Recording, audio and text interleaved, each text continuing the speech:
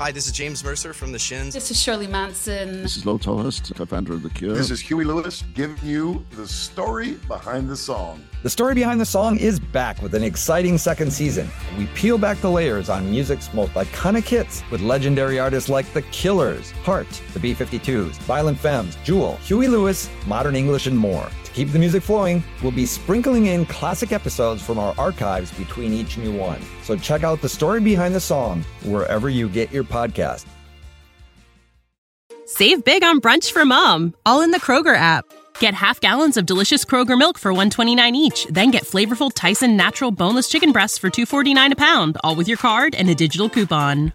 Shop these deals at your local Kroger today, or tap the screen now to download the Kroger app to save big today. Kroger, fresh for everyone. Prices and product availability subject to change. Restrictions apply. See site for details.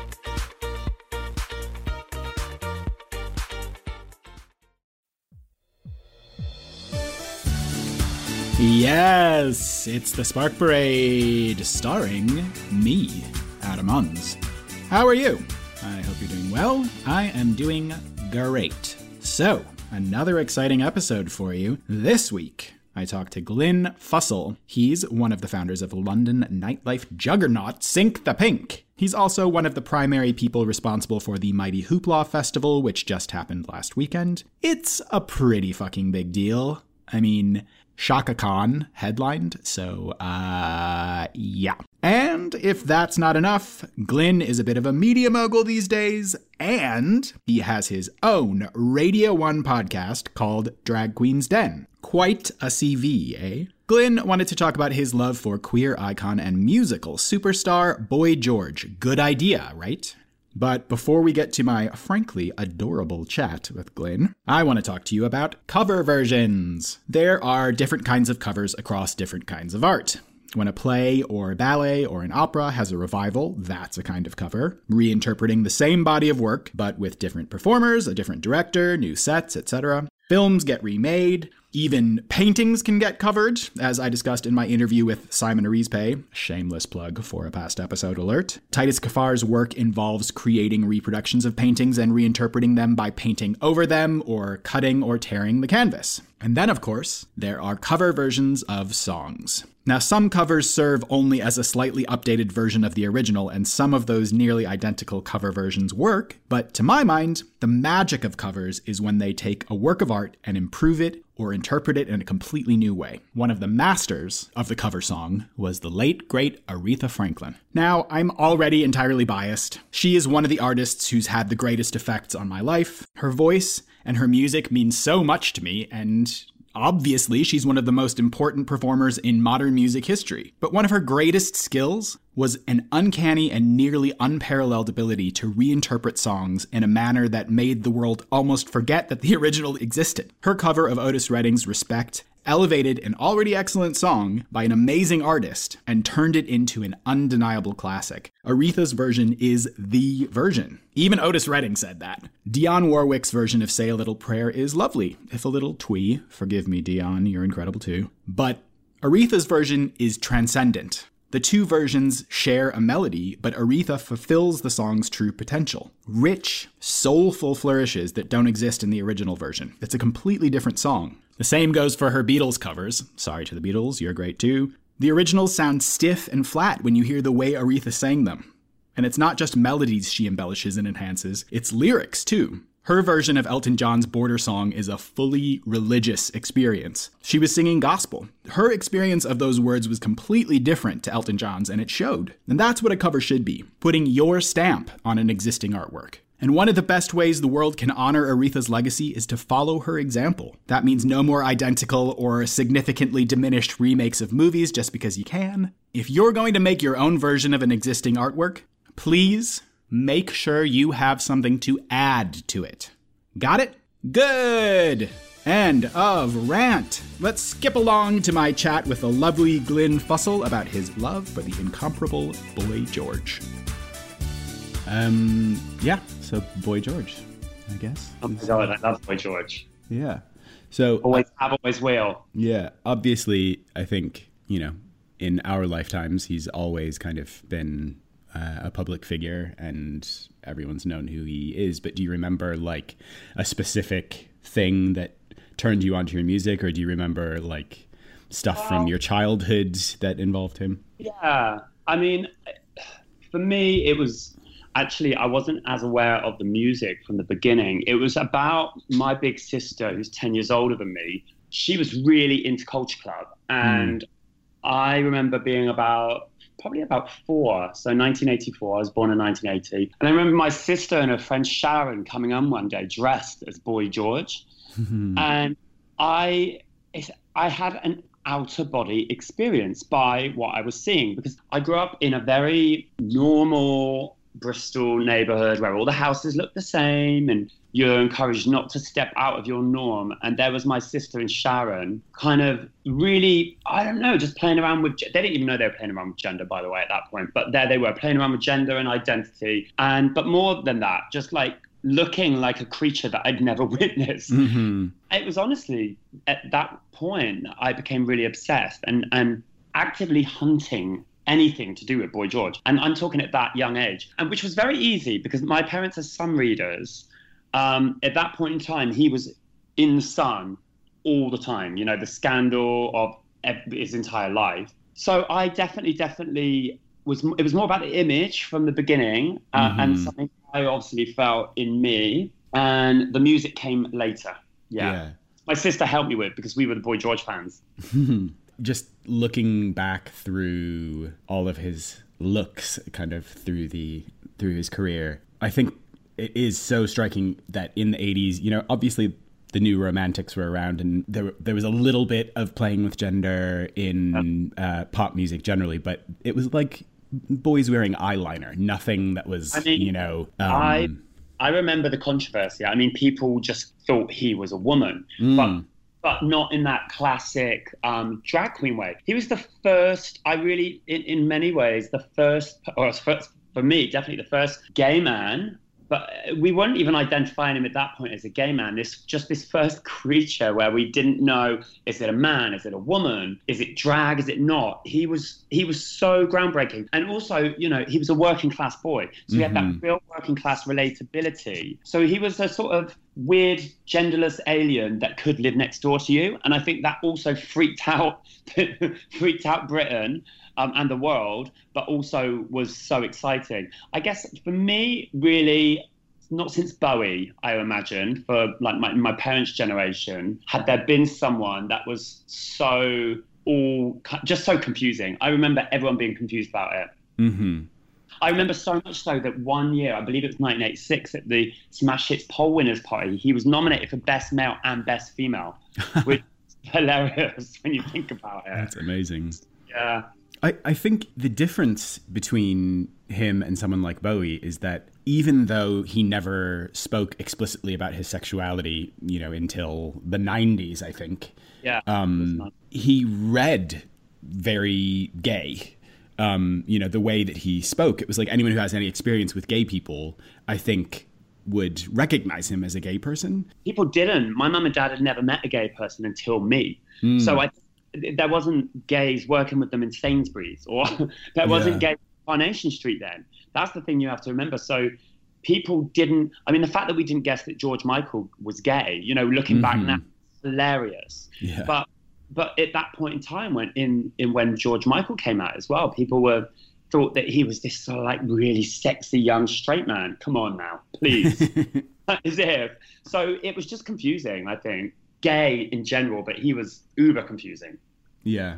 And I think the combination of like really beautiful like fashion makeup, but then this kind of hodgepodge of clothes, like things that didn't really match. Like you said, it wasn't like he was dressing in drag or trying to look like a woman. It was like... Well, because I guess when you look at it retrospectively, you kind of get an idea now of where it was all coming from, because there was obviously a huge punk influence, but then some of the makeup was almost like Elizabethan almost. And then he was doing that kind of, you know, what he was mixing it with the things that he was seeing on the streets of London as well, with all of like different cultures that were living in London at the time. So it really was, I it's really exciting because I think now when I go out, sometimes you see so much inspiration that's come from before, from people like Lee Barry or Boy George. And these kids, I don't think know that it came from there. But I don't know. I feel like it was a purer time then in terms of where they were getting their inspiration from, Barry and Boy George, because they were kind of mixing it from different cultures and different times. And it was, do you know what I mean? They weren't taking their style from other people. Or like it was actually coming from different heritages. And there was just the influence was so different. Yeah. And in a weird way, way more authentic. And, now it's, I think... Well, especially with the internet. That the internet has made it so that people can see anything they want from anywhere in the world all the time, and everything's a bit more muddled. Sure. Yeah, it is also amazing that obviously the music made the band shit tons of money and made everybody very famous, but the image and his, like, the legend of Boy George was equally as famous as the music, if not more. Well, in many ways, I do feel that he was the perfect pop star. He is the perfect pop star because he was not like anyone else. Obviously, he was so bloody press-worthy. There was so much there. He was controversial. But sadly, what often gets overlooked is that he's actually really amazing. Such a great talent. I love his voice. Like, I really still, to this day, I mean, his tone is insane. And his lyrics are so melancholy and bittersweet and romantic. I won't be able to say a bad thing about him, I'm afraid. I just love him. Yeah. Everything about him. And I love the band's narrative, just the fact that all of those love songs that when they were at that peak were written about John Moss, the drummer in the band, who was obviously bisexual or whatever he called it. I don't even know if he calls himself bisexual, but he was with George and not with George and then with George. So it's just it's a story like no other, as far as really. And I think now people are remembering, not that he's dead, but really back and actually focusing on George's talent. Some of the songs, I listened to, a song called Victims, which I think is one of the most bittersweet, beautiful songs ever written. And like you can hear the pain in his voice and just everything about it is just like perfection for me. Perfect pop song. And I love Time as well. That's one of my favorite songs. And I don't think Time is dated ever. You can listen to that as a song and it still sounds just so fresh. I love it. Yeah. And they've just put out a new album as well. Yeah, the new album. But did you hear, I love the fact that recently, in recent years, he's popped up on, he did that great song with Mark Ronson, Somebody to Love. Oh, yeah. Yeah, and his voice on that is, whoa. Then you hear it with like modern day production, you go, fuck, this is so good. So good. And the great track he did with Anthony and the Johnsons, who's now an Oni, but that too. Yeah. Just a super great talent and should be recognized for that as well as all the other controversial stuff and the look. And yeah, just that Somebody to Love Me, the way his voice sounds and thinking about the lyrics and all of the stuff that he's gone through, especially in the last 20 years with drug addiction and getting arrested and going to prison and all of these things. And did you see the video for it? That's like a woman playing him in the 80s. So amazing. It's amazing. I just think one day there is going to be one hell of a movie, an Oscar, because his story is just... Did you actually see that there was the... oh, God, was that a TV show about a boy, was it? No. Something like that. It had Douglas Booth in. I'm yet to watch it. I might actually watch it this evening because I was trying to remember what it was called earlier and I remembered it. And the story's so great, but I think people always focus on that time, the drug addiction, the 80s and the stuff with John Moss. I think there's been equally as interesting moments since. Worried About the Boy. Worried About the Boy, that's it. Yeah. Not About a Boy, that's with Nicholas Hoult. Yeah, slightly different story. Yeah. Yeah, he's such... it's also amazing that his personality... I think, is a huge contributing factor too, because he's so cheeky and he doesn't mind saying what's on his mind anytime. Doesn't really care what people think of him. I think that's never changed, and that's so refreshing. Again, that's what I want my pop stars to be. I don't want them to be cookie cutter. I don't want them to be girl next door. I don't want them to look like Ed Sheeran. You know what I mean? I don't want someone that could be stood next to me in the pub. I want someone to look like they've been beamed down from space, and I want them to be able to say whatever the fuck they want, you know, and Boy George still lives by that. But the thing is, a lot of people take what he says so, he's having fun, he's taking them. I find it's always it's very tongue-in-cheek, it's very self-deprecating, and it's very smart. And I think if you don't get it, then you're thicko, piss off. So there. Yeah.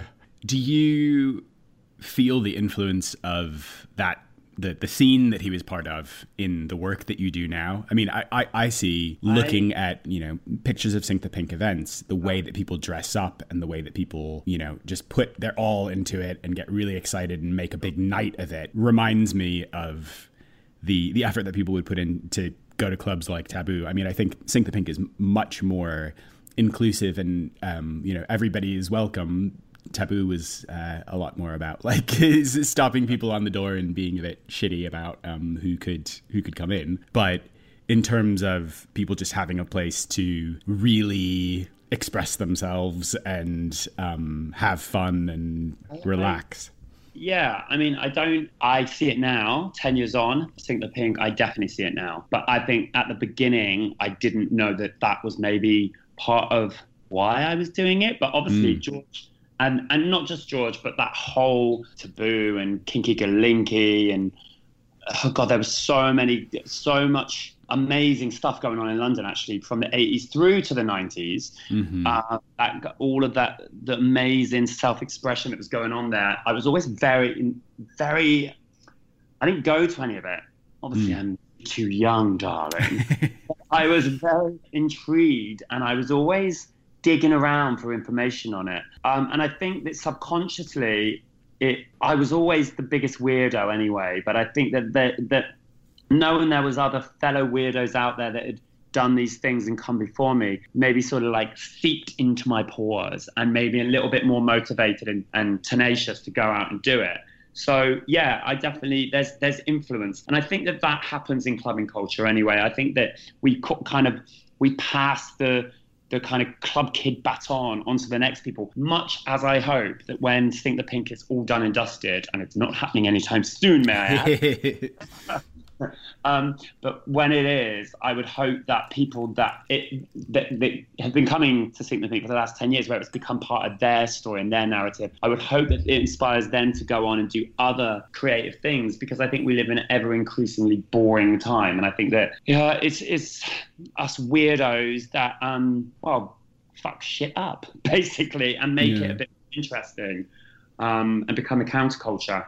And just a long answer, yes. Yeah, but very true. And I think having these cultural touchstones, you know, whether it's a club or a band or a musical genre or whatever, that inspires people to push the boundaries and live authentically and be as creative as they possibly can. That is what pushes culture forward. It's endorsement, isn't it? And it's like, God, they're doing it, I can do it. Yeah. And I think the whole world is always trying to keep us, people that won't be told what to do, us with the punk spirit, because that's the one, you know, punk it wasn't just a fashion movement. It wasn't just, punk is a spirit that you have within you. And just because you're not wearing a Mohican doesn't mean that you don't have a punk sort of outlook on the world, or a kind of moral compass, or not moral compass, but, you know, like a life compass that is punk. I'm definitely someone that if I'm told something should be a certain way, I won't take that as gospel. I need to know why. And if I don't agree, then I will do everything in my power to deconstruct it with force. So I think that people will always want to do that. And the more we kept that, you know, the more people get, and obviously that is definitely something that Boy George was all about, and I think still is. Mm-hmm. Although, can I just add, do you watch Real Housewives? Not really. I'm talking about how punk I am. Yeah. But I'm obsessed with Real Housewives. And Boy George is on Real Housewives of Beverly Hills. Oh, really? And yeah, I didn't see that coming because basically there's a character called Dorrit. I'm going to educate you now, Adam. And it's a piece of education you never need to do anything with. This rather annoying housewife actually called Dory, and she's married to Boy George's manager, PK.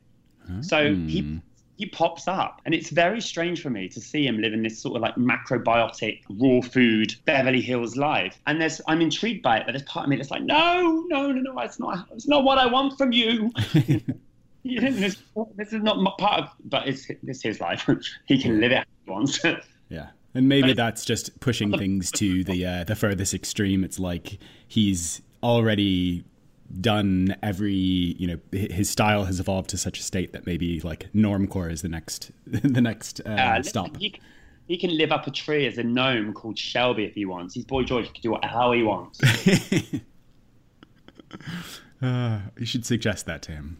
Do you know? So here's the thing. So I have only met him once, which is I always find this really weird because I feel like our worlds.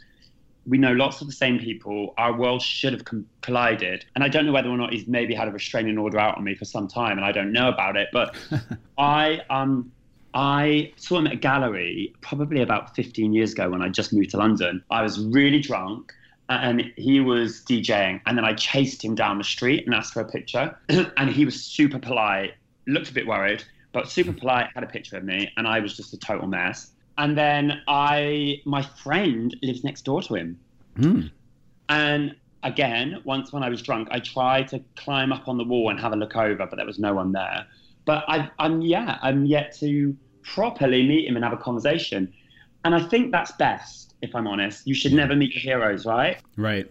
I just think I don't really give a shit about celebrities in that. Well, it's not that I like rubbish celebrities. So I like people like Jane McDonald and Sue Pollard and Makosi from Big Brother. But like I don't get excited by big megastars, with the exception of Boy George. So I think it's best that I don't meet him.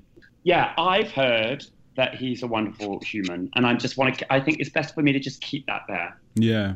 You know? And, absorb his energy from afar and, appreciate him as a fan instead of having a personal relationship.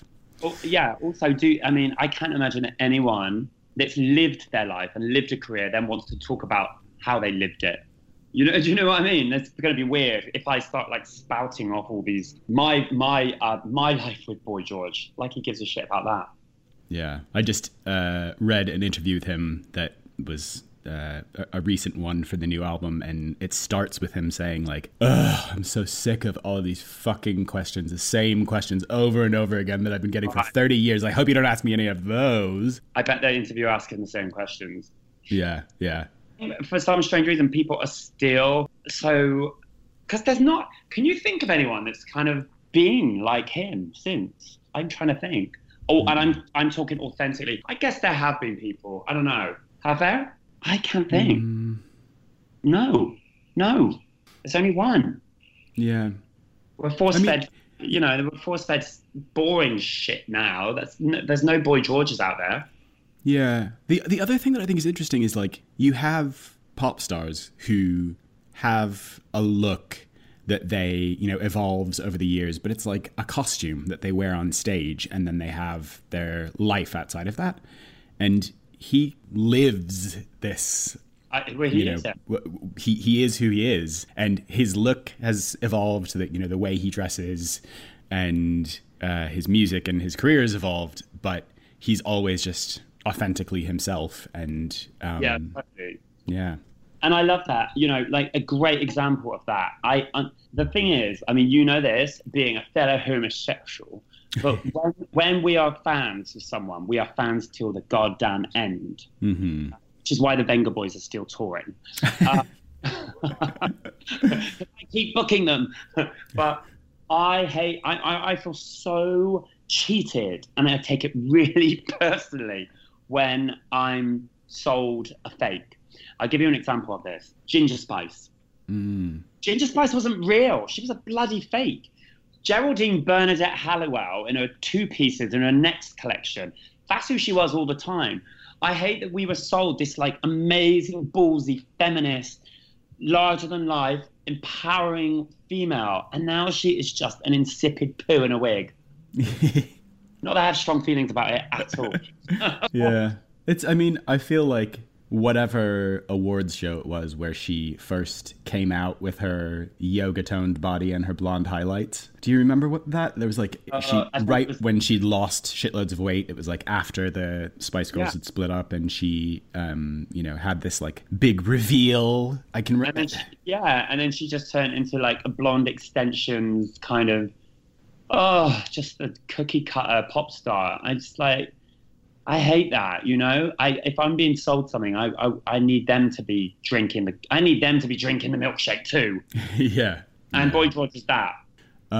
Another interesting little footnote in when I was reading every Boy George interview and article that I could get my little hands on. He did, Mark Ronson interviewed him for Interview Magazine. I think it was around the time when they were recording that song. Yeah. And he was talking about flying from London on Concorde so that he could go to Taboo and then go to the New York clubs in the same week, and would do that constantly. And it was just like, it was at a time when his fame was at its peak, and he probably had the most money he had in his entire life. So it was just like, from what I gather, so I think that Culture Club were the first band to ever be signed to Virgin. That might be not factually correct, but I'm almost sure it is. And it was at a time where people were buying albums. If you look at their sales, especially of, I don't like the song, but Karma Chameleon and Do You Really Want to Hurt Me? We're not talking about a small band here. We're talking about a band that were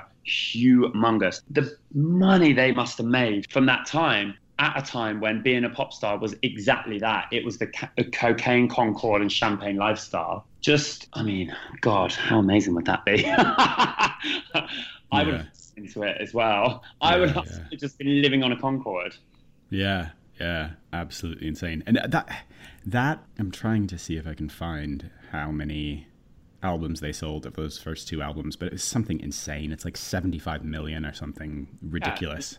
That's the thing. When people go, they're really successful now, if you compare it to what was happening in the 80s and the 90s, but Jesus Christ, it's like, serious amount of streaming. Yeah, let's find that fact.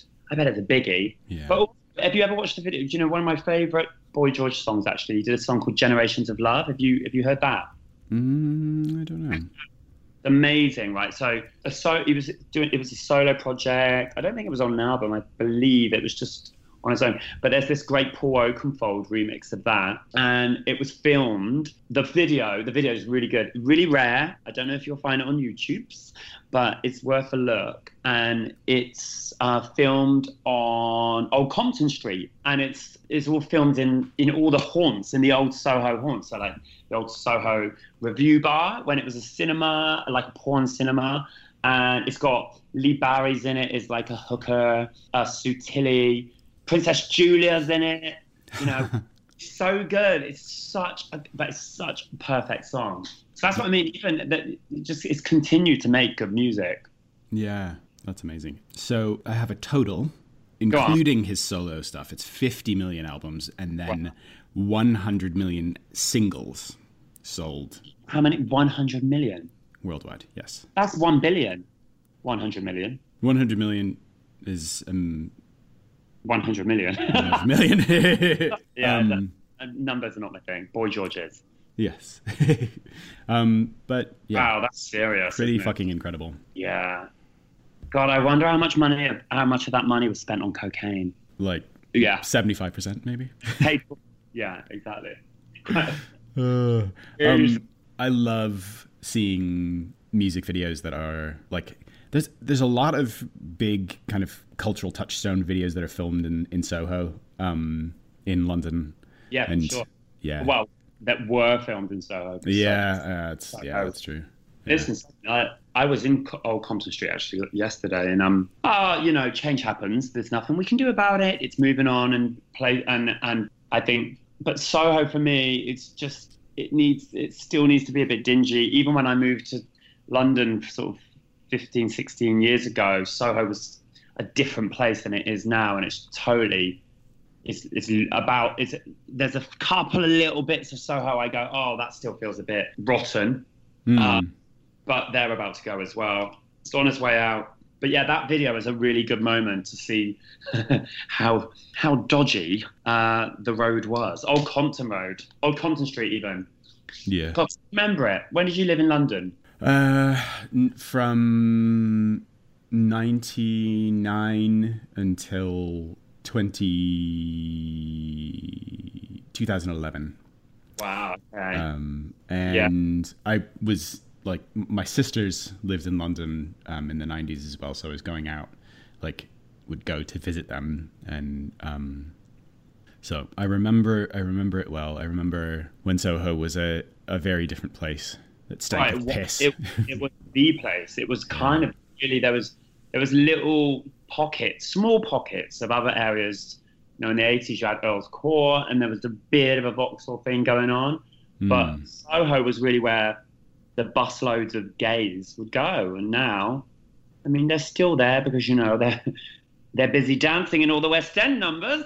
But it's not what it was. Oh, woe is us. Woe is us. But in all honesty, I mean, I think it's because all the clubs closed, so now it's just bars. Because obviously, the Astoria was there, and there was all those like bigger clubs, and the Soho Review, which is now the Ghetto.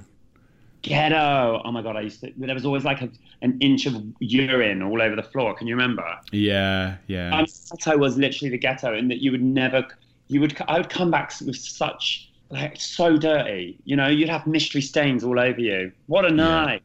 Yeah, like this cigarette smoke infusion and like beer just caked all over you, and you would smoke indoors. I forgot about that. Mm-hmm. No smoking area. You would just go. You would stay inside. I remember going in a pair of white jeans once. Imagine that. Nag. And when I got outside and got on the bus, I looked down and I had blood all over me. Oh my God! It wasn't my blood, by the way, and I still don't know where that blood came from. What a love story. Ugh. Like, disgusting, but amazing as well. I can remember, like, the sweat dripping off of the ceiling as well. Just those low ceilings that, it's just, like, scummy in those fucking disgusting toilets. Yeah. And everything was red, so you kind of, I don't know, it was grim. Yeah. I loved it. Oh, me too. You'd be sploshing and crunching for all the Red Stripe cans on the floor, or whatever the beer was that you drank then. Just gross. Yeah. That place was such a huge part of my 20s, I think. I mean, you know... Me too. We didn't know each other then. I'm sure we were in there at the same time. Yeah. It's the same with anyone who's around our age. You know, if you meet people who you didn't know then who were gay and going out in London, even people who weren't gay, I mean, I think that was more like nag, kind of being a scene for cool people, no matter who they were. But nag. I love it. Actually, do you know what? Boy George used to always go nag, right? I think he used to DJ there, did he? Yeah. And that was another thing in this Mark Ronson interview that he talks about, like, nag being the club that he feels like was closest to the clubs that he went out to in the 80s. I never saw him at nag, not through lack of trying. I'd be like, I wonder if we're going to see Boy George tonight. No. I mean, he was probably in there, but I used to get, drunk on a different level. Do you remember those days? You'd get on the night bus and you'd end up in the last stop. That was me all the time back then. Yeah. I was living in, I can't remember where I was living, but I'd end up in Fern Barnet, wherever that is, all the time. Oh, those were the days, Adam. Oh, the night bus. The night bus. There's a drag queen in London now called the Night Bus. That is incredible. Yeah, London's still alive, babes, when they're doing that. Yeah.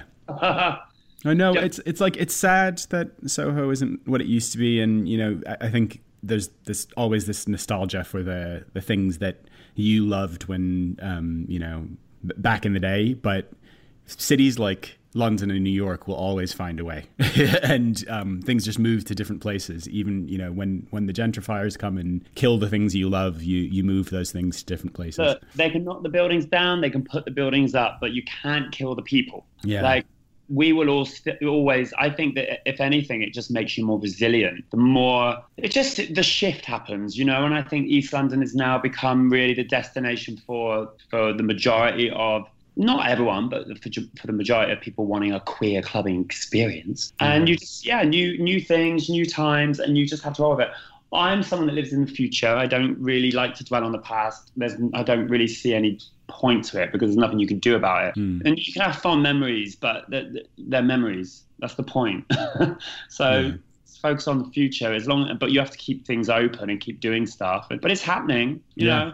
Yeah. I still believe in London more than ever before, and I believe that time that I looked to as a young boy when I was in Bristol, and I looked at what was going on in London, and it felt so far away for me and so exciting. I believe it's still happening, but I'm now facilitating it. So I feel that's the biggest 360, and that's the effect that Boy George has had on my life, is that I've somehow taken this inspiration that I had as a youngster, and he's in me. Boy George is in me. And it's maybe sort of subconsciously affected some of my decisions with my career, for sure. Yeah. And that, you know, spirit of pushing things forward and pushing your own boundaries and trying to evolve and change and not giving a shit. Yeah. For sure. That's amazing. So yeah, I think that's good. I think we got it. Yay. Great. I'm so happy we got to talk. All right, babes. Well, listen, it's so nice talking to you, and I'll catch up with you soon, yeah? Yes, thank you so much. All right, loads of love. Bye. Bye. That was cute and fun. Did you like that? I really hope so, because I did, and then we'll have something in common, and wouldn't that be lovely? Okay, no more waffling, down to business. Recommendations. So the first one is the new Tyler, the Creator album, Igor. It's great. He has always done some weird shit, but this is very different.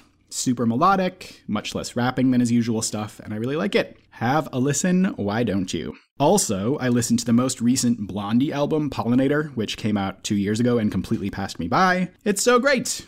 I'd been a bit meh about the album before that, but this is really lovely and evocative of the stuff they made at their peak, but still really fresh and modern, so well done to Debbie and the gang. And lastly, there's a Netflix show. There's another one of their short-form shows that I like called It's Bruno. It's about a young guy who lives in Brooklyn, and he has a dog named Bruno. That's kind of it. But it's very light and funny and set in New York, so it does the job for me. And the dog is really cute too, and I love dogs, so that's a nice bonus. Okay, shall we say goodbye? Why not? As always, please follow me on social media at Spark Parade and rate and review the show wherever you download it. Pretty please. Other than that, have a great week. Till next time. Bye.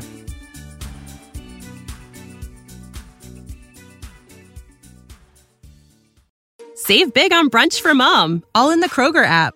Get half gallons of delicious Kroger milk for $1.29 each. Then get flavorful Tyson natural boneless chicken breasts for $2.49 a pound, all with your card and a digital coupon.